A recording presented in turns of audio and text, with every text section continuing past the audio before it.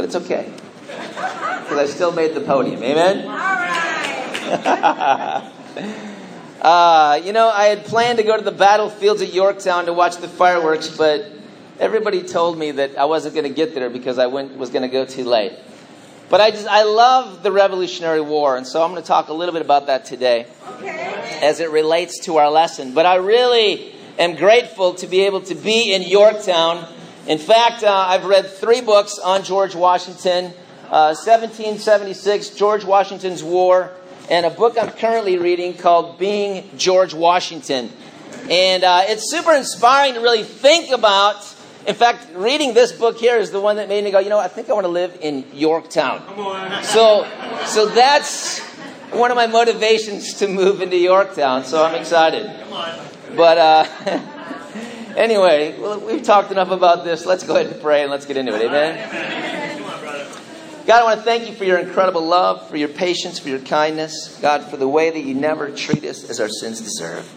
Thank you, God, that we get a chance to worship you as we desire in this country, God, that you've given us freedoms, that we've had people who fought before us, and God, that we have you fighting for us spiritually. And God, without you, we are nothing. And I pray that as I deliver this lesson today, God, that you will take me out of the way, that this lesson will be a demonstration of your Spirit's power, and that you will get all the glory and you will get all the honor. I love you. I ask all this in Jesus' name. Amen. Amen. On August 14th in 1781, George Washington and his generals gathered together 3,000 Continental troops and 4,000 French troops to march from White Plains, New York to Yorktown, Virginia, to stage a surprise attack on the British troops. The march promised to be long, hot, and humid. Wow. We all understand that, don't we? By the time they would arrive in Yorktown, their ranks would swell to 17,000 soldiers, all of whom desired to engage in this surprise attack on Cornwallis and his 8,000 ill-prepared British troops. Meanwhile, our French allies under the command of Admiral de Grasse had set sail from the West Indies and arrived in Yorktown on August 30th, 1871, with 29 warships and 3,000 men to support the colonists. The British Royal Fleet of warships had no idea what they were about to face when they arrived in Yorktown. 6 days later, on September 5th, when Admiral Graves of the British Royal Fleet arrived, they were greeted by the French Admiral de Grasse and 29 warships. The French fleet opened fire, sinking one British ship and damaging many others.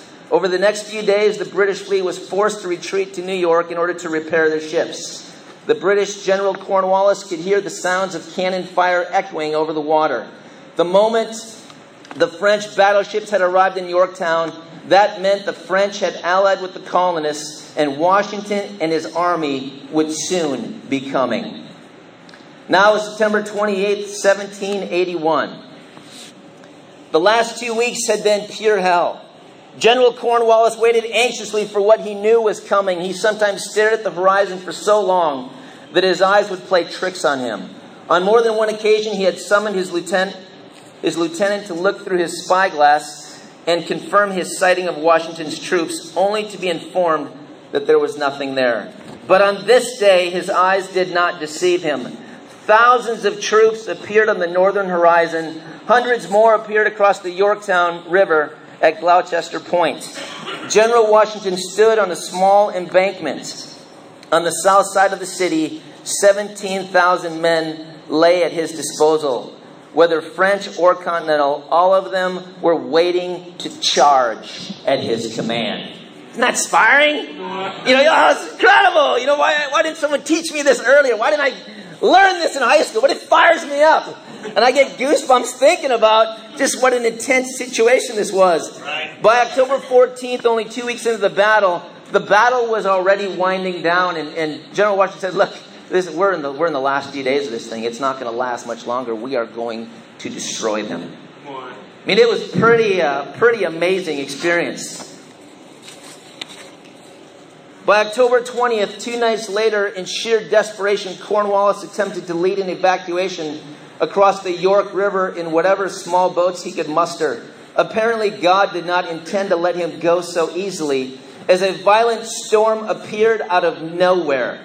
In a rush of ferocious wind and rain, the small British boats were swept downstream. Wow. The next morning, the Allies continued raining down an unending hail of bombs and cannonballs, relentless, without mercy. It was noise and fear and death from every angle. The British soldiers cowered in fear and death from every angle. The British soldiers cowered any place of refuge they could find, along with their decimated stone walls in every trench under log or tree. There was nothing they could do to stop the Allied forces. Most of the British troops had only one hope left, that somehow they might live. Sometime later that morning, Cornwallis shot the last of his ammunition. An eerie quiet settled over the British lines. You could almost hear men breathing, at least the ones who were still able to do so. About the same time as the white flag was being raised in Yorktown, the proud British fleet finally sailed back from New York after repairing their ships in the harbor. The repairs to their ships that had been inflicted were now taken care of, but it lasted 2 weeks longer than they expected. The fleet arrived at Yorktown 1 week too late. Wow. Isn't that intense? Isn't that intense? You know, whenever you look at American history, especially the Revolutionary War, what you can see is God working in so many different situations. It's one of the reasons why the Revolutionary War is very inspiring to me and why I've studied it out for years, because I just see God clearly working. I see God moving. And even this situation, Cornwallis is like, let's get out of here. Let's take off. Let's sneak away. God's like, no, that ain't happening. Let me send a little rain, a little storms. I mean, the whole thing is just incredible. But when we look at this and we see what happened, it's pretty crazy, because the British General Cornwallis was known for his illustrious career. He was described by many as a distinguished, imposing, handsome, and yet prideful to the core man. He believed the camp that he had set up in Yorktown was perfectly defensible and was confident that George Washington, if he was ever going to defeat him, would certainly not defeat him at Yorktown. In the end, the British could not stand up against the Patriots' greatest weapons: the fact that God seemed to be fighting for them, and the fact that the Patriots were willing to risk everything because of their intense desire for freedom. Bottom line, Cornwallis was not ready when George Washington surprised him. With 17,000 men and 29 French warships in the Battle of Yorktown, literally for him, it was a shocker. He did not see it coming. Cornwallis thought he could rely on his illustrious career and his past victories. He thought he had prepared adequately to defend Yorktown. He thought he could rely on his British fleet of ships to send him a continuous supply of food and fresh soldiers to keep the fight going. He thought that we had no ships, and in reality we did not.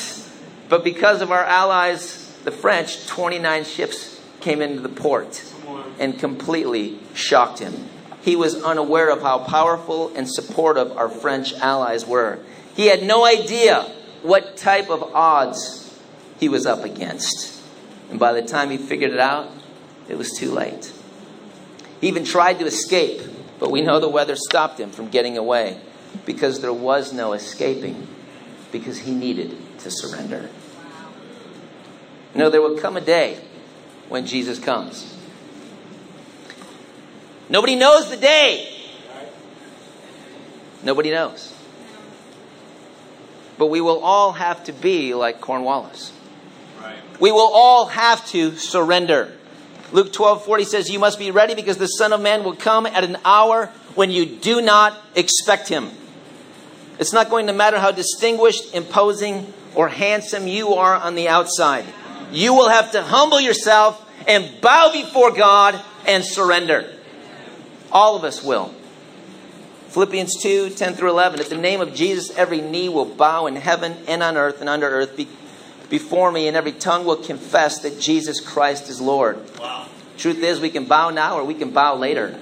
We will have to surrender at some point in our life. We will have to surrender. Jesus tells us plainly in these 16 verses that I'm about to read in Luke 17. He tells us plainly that we got to get ready.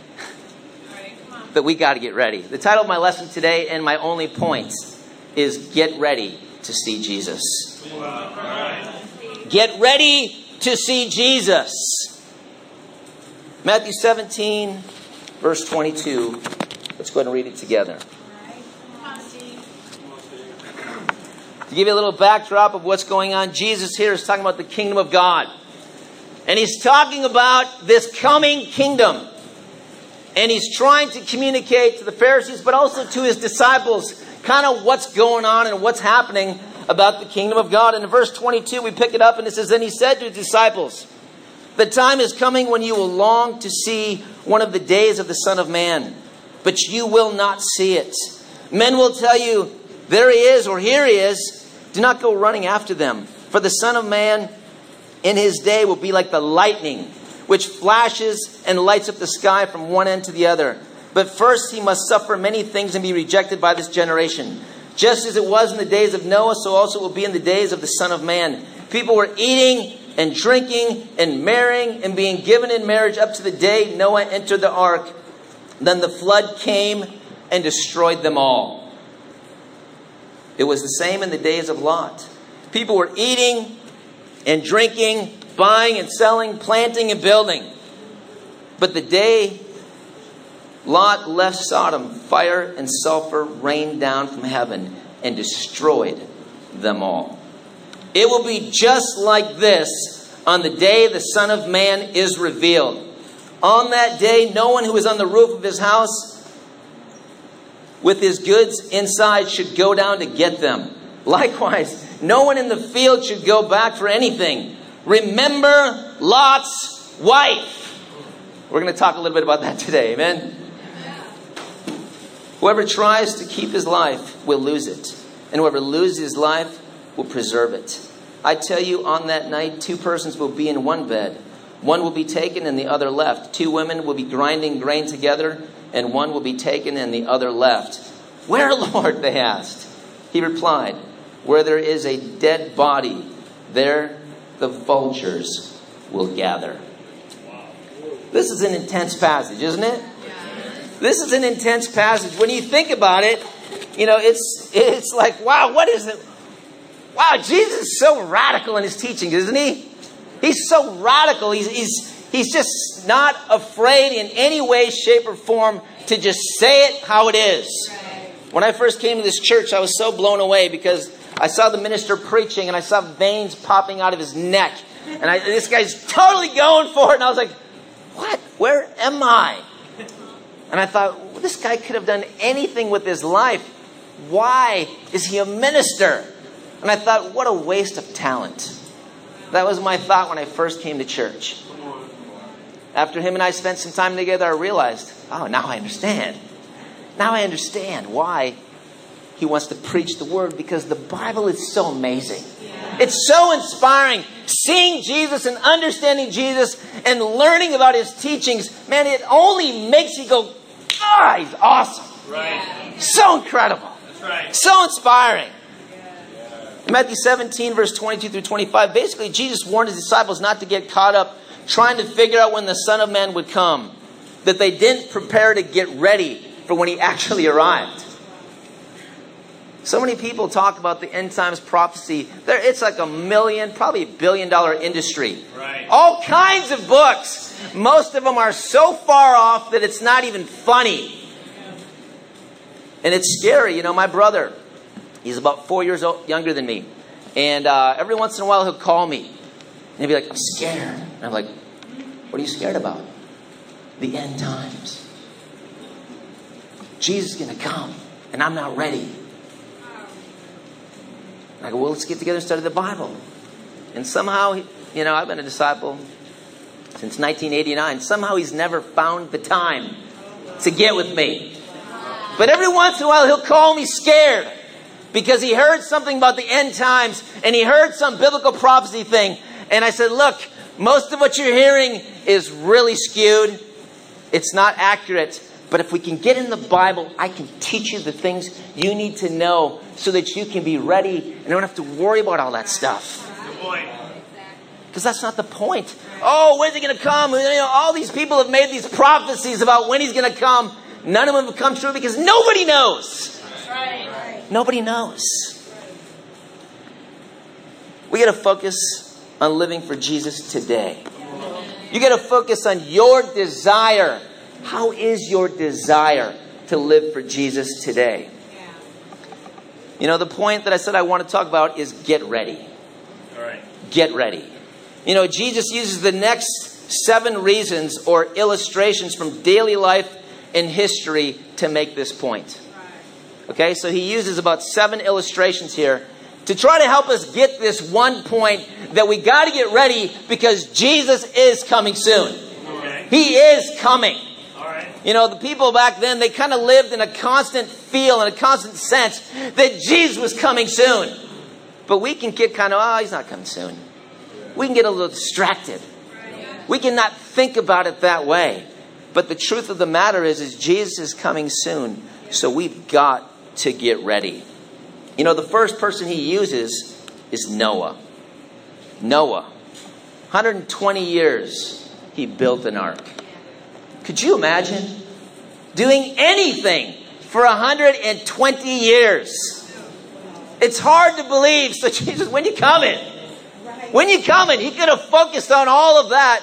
But instead he focused on, I got to be ready. So when he does come, I'm ready. Noah was an incredible example of getting ready. 2 Peter 2:5 says, God did not spare the ancient world when he brought the flood on its ungodly people, but he protected Noah, a preacher of righteousness, and 7 others. He protected him because he got ready. Verse 27, in contrast, we read about Lot. We read about Lot. Right. You think about Lot and you go, wow, Lot, he had some stuff going on. But he did some crazy stuff. Lot was crazy. He had a lot of issues, right? Maybe that's why his name was Lot, because he had a lot of issues. Maybe so. I don't know if that's true or not, but it sounded good. And then, verse 28 and 29, it was the same in the days of Lot. People were eating and drinking, buying and selling, planting and building. But the day Lot left Sodom, fire and sulfur rained down from heaven and destroyed them all. Lot had a lot of issues. I would say he was guilty of a lot of sins. He had sins of omission for sure. And sins of commission. But the Bible says in 2 Peter, I think it's chapter 5, verse 7 and 8, he was a righteous man who was distressed by the depraved conduct of the lawless. For that righteous man living among them day after day was tormented in his righteous soul by the lawless deeds he saw and heard. Sometimes we can be like that. We can be in a situation, we see things all around us, we're tormented by it. Yet we find ourselves staying in that situation over and over and over again. Lot needed to be focusing on getting ready. And then he uses this guy on the roof. This guy on the roof could be any one of us, right? It's interesting. Probably Jesus was talking. He said, see that guy over there on the roof, right there. Right there, that guy. In verse 31, he says, on that day, no one who is on the roof of his house with his goods outside should go down and get them. Likewise, and I'll get to that next part. But the guy on the roof, he basically says, don't go down and get the things out of the house. And this really deals with the reluctance to part with worldly treasures, which induce us to stay in situations where we're being buried alive by the lifestyle. Right. Oh, I got to have this. I got to have this. I got to have this house. I got to have this neighborhood. I got to do this. I got to be. And you will do all kinds of things to get in that neighborhood, to get in that house, to get in that school district, to the point where you bury yourself spiritually. The reality is our life is a burning house. If you keep going back to your material possessions, you will be burned and buried in its ruins. You know, one of our friends in the church in New Jersey, their house just completely burned down. Completely burned down. Fortunately, they were out of town. But what he realized in this is, you know what? It's all going to burn. It really isn't that important. The thing he missed was his dog and his pictures. I bet. Everything else. Can't take it with you. You can't take it with you. You heard the story of the guy who he had all these gold bars that he loved. He had these gold bars. He said, I'm going to take these to heaven with me. So he's carrying this bag of gold bars. And when he got to the pearly gates, supposing there are some pearly gates, right? He opened up his bag and they said, what's in that bag? He pulled open the bag. And they go, oh, you got pavement. Awesome. You brought pavement. You see, in heaven, everything is going to be amazing. It's going to be incredible. But sometimes we try to make our heaven here on earth. And it will never work, and it was never meant to be that way. We don't want to be the guy on the roof who tries to go back to his house and grab something before he makes a decision to follow Jesus. Amen? The guy in the field. Again, the same principle. He shouldn't go back for anything. Luke 9:62, anyone who puts his hand to the plow and looks back is not fit for service in the kingdom of God. This is the fourth guy. Anyone who puts his hand to the plow and looks back is not fit for service in the kingdom of God. The goal of a disciple, not just to become a disciple, but to die a disciple. Amen. But to die a disciple, to obey Jesus until the end. And then I love how Luke drills down on this issue. And he says in verse 32, 3 words. Remember Lot's wife. Now I want to encourage you before I get into this. If you get in a bump with your spouse, brothers, don't say, hey, remember Lot's wife.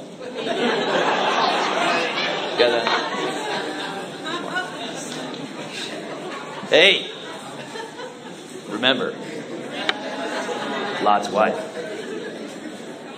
That ain't going to fly for you, is it? That ain't going to go so well. I know you'll be sleeping on the couch, okay?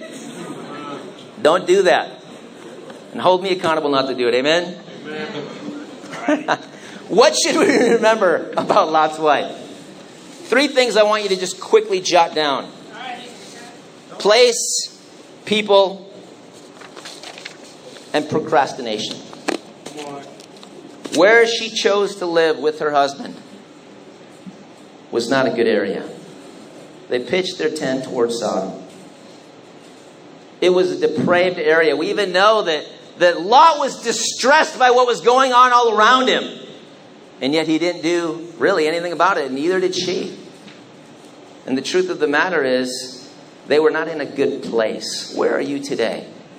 What place are you in spiritually? How are you doing? Really? Yeah, I know you're at church. And I know that everything seems to be going well. And I know that the church here is an incredible reputation. And has for years, not just in the ACR, but literally around the world. It's an incredible church. Literally, it's an incredible church. But you can go to church every Sunday. You can honor God with your lips and still have your heart far from Him. And we got to make sure that our heart is in a good place. That our heart is in a good place. I know transition's hard. I know it is. I know, we're all going to be faced with the same challenge, giving our hearts to one another. Where's your heart? We got to be in a good place in our heart. Amen? Amen. People. The Bible says, do not be deceived. Bad company corrupts good character. You hang around the wrong people, and you will be in a very difficult situation. I've seen this in my own life. I've seen it, in my kids' life. I've seen it in disciples' lives. I've seen it so many times. It is a fact. It's not just a great scripture. It is true. Do not be deceived. Bad company corrupts good character. 10 out of 10 times. You may not feel it, you may not think it, but slowly your character is ebbing away. And it's dissolving before your very eyes. And you begin to be like the people around you when you don't take strong spiritual stands. Good point. She did not take strong spiritual stands. She didn't even listen to the people in her life who were trying to help her. You know, she had Lot, who at one point was striving to be super righteous. Something happened in that marriage. She had Lot, who had in Genesis 19, the Bible says he sat at the gate. He was an important person. And 2 Peter says he was a righteous guy. She also had Abraham, the father of our faith, praying for her. Praying for them. Wow. That's what they had. They had people in their life who were trying to help them, people who were praying for them. And God answered Abraham's prayer and sent 2 angels to pull them out of the situation. She and he had all the right people in their life. They had all the right situations, the right circumstances. But you can have the right people in your life, still not listen to them. You can have the right people and still not listen to them. And you can end up going the wrong way. And be caught unprepared to meet God. Just because you grow up in the church doesn't mean you're guaranteed a spot in heaven. You know, oh, my parents are Christians. Doesn't mean you are. If you have not repented and been baptized, you are not a Christian. Period. There's no other way around it. And we got to realize we have to make our own spiritual decision. You have to come up with your own desire to follow Jesus. You can't just rely on the people around you just because they are. You have to make your own spiritual decisions. Look, we got to remember Lot's wife. Amen. Procrastination. The angels had to, in Genesis 19, we find out the angels had to take her and Lot by the hand and drag them out. Because they kept procrastinating. Well, can we go to this city? He's like, give me your hand. And he dragged them out. Right. Too many of us procrastinate. Sadly, too many of us don't want to think about what happens after we die. Yet if you die without Christ, it's game over. It's game over. You know, there's a young man in our church back in Long Beach when we were serving the ministry there. And he came to church regularly, grew up in the church. And at some point he just decided, I don't really want to follow Jesus. One night I got a phone call. I went over to his family's house. And I walked into his house. And it was his mother, her father, and all of his worldly friends that he had spent time with. And she was weeping and she was wailing. And she was crying louder than I'd ever heard anyone cry. Wow. And she was telling the friends, he wasn't ready. Oh my goodness. He wasn't ready. He wasn't ready. And she was weeping and crying. And all we could do was just sit there and cry with her. It was the saddest experience, one of the saddest experiences I've ever had. Because here's a person that could have been so much different. They grew up in the church. They saw the disciples. They had the right people in their life. But they kept procrastinating. And he was out with his friends. And someone said, hey, I want your wallet. And he said, no, you're not getting my wallet. And they shot him and killed him instantly. We think we can just keep procrastinating. Oh, I'll do it later. I'll do it this time. I'll do it this. No, it doesn't work like that. It doesn't work like that. You and I are not promised tomorrow. Come on. None of us are promised tomorrow. And we will all stand before God on Judgment Day. Lot's wife was a story of almost saved. Almost. The angels took her by the hand and they said, do not look back. What did she do? She looked back. The very thing she was told not to do.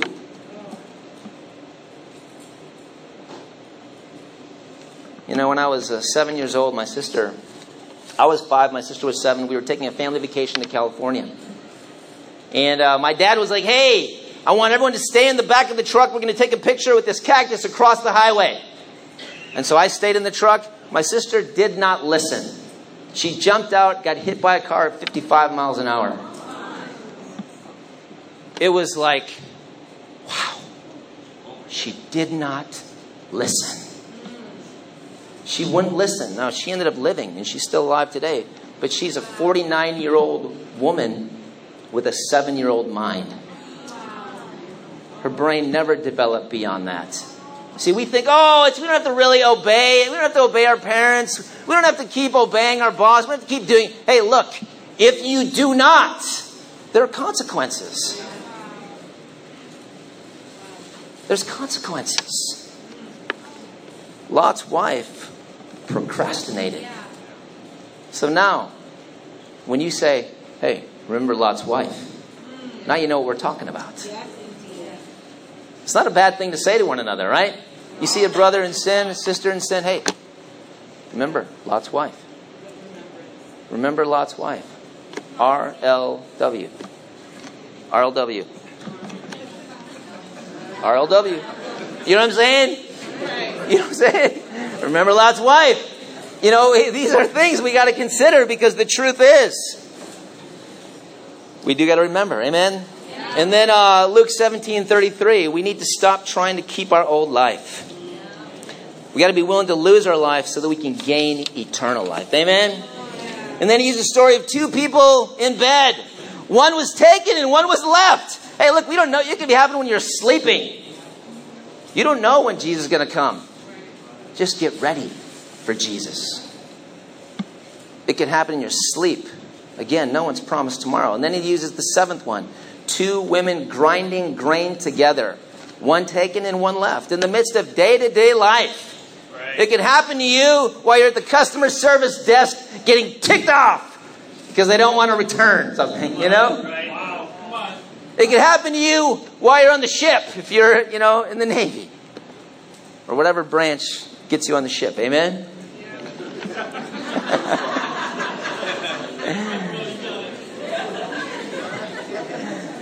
You could be driving to work. So whenever I see a car swerving, I'm like, oh, did Jesus come? What happened? I'm still here? That guy's gone. What happened? You could be grocery shopping. You could be mowing your yard. You could be having a meal together. All of a sudden, wow, they're gone. I'm here. What's happening? What's the call to action? Be ready. Be ready to follow Jesus. Verse 37, where, Lord, they asked, where's all this going to go down? He replied, where there is a dead body, there the vultures will gather. Guys, don't be caught dead in your sin. Don't be caught dead in your sin. The vultures tend to gather and pick at your life until you're nothing left but a shell. If you got things in your life you need to repent of, you need to repent. You got to repent. When we first came visiting here, my wife and I had this bump. And we have a pretty good marriage. I think it's pretty good. But we came visiting here to look at a house a few weeks ago, I guess. And we got in this bump. And literally our plan is we're going to pray. It's going to be this awesome spiritual experience. We're going to drive. We're going to pray. We wouldn't even talk to each other for hours in the car. I'm such a sinful dude. I know I'm sinful. I got to be humble. I don't have Lot's wife. I have an amazing wife, okay? I have an amazing wife. But sometimes I can be Lot. You know what I'm saying? And I can have a lot of issues myself. And I'm just grateful. God has given me an incredible wife. Women, you help your husband get to heaven. That was one of my top criteria when choosing a wife. Can she help me get to heaven? Because Lot's wife wasn't very helpful to Lot, was she? We all have an important role in each other's lives. 1 Timothy 2:4. Jesus wants all men to be saved. Amen. Isn't that awesome? Yeah. He wants all men to be saved. But I will also tell you that Jesus, the man of love, spoke about hell referenced it in some way 40 times more than anyone else in the Bible. Wow. Jesus is the man of love. But He expects you to get ready. He expects you to get ready. Because even though He doesn't want anyone to be in hell, He will send you there. If you somehow think, I got this. See, the Son of Man is coming back. Ready or not, here He comes, right? The British ships came back to Yorktown 1 week after the warship was over. After the war was over. It was too late. Cornwallis was surprised when the 29 French warships arrived. 17,000 soldiers descended on Yorktown. By that time, it was too late. My friend's son, their son, he waited too long to make a decision to follow Christ. And she cried, he wasn't ready, he wasn't ready, he wasn't ready. It was too late. Jesus is coming. And we got to get ready. Let's get ready to see Jesus. Amen.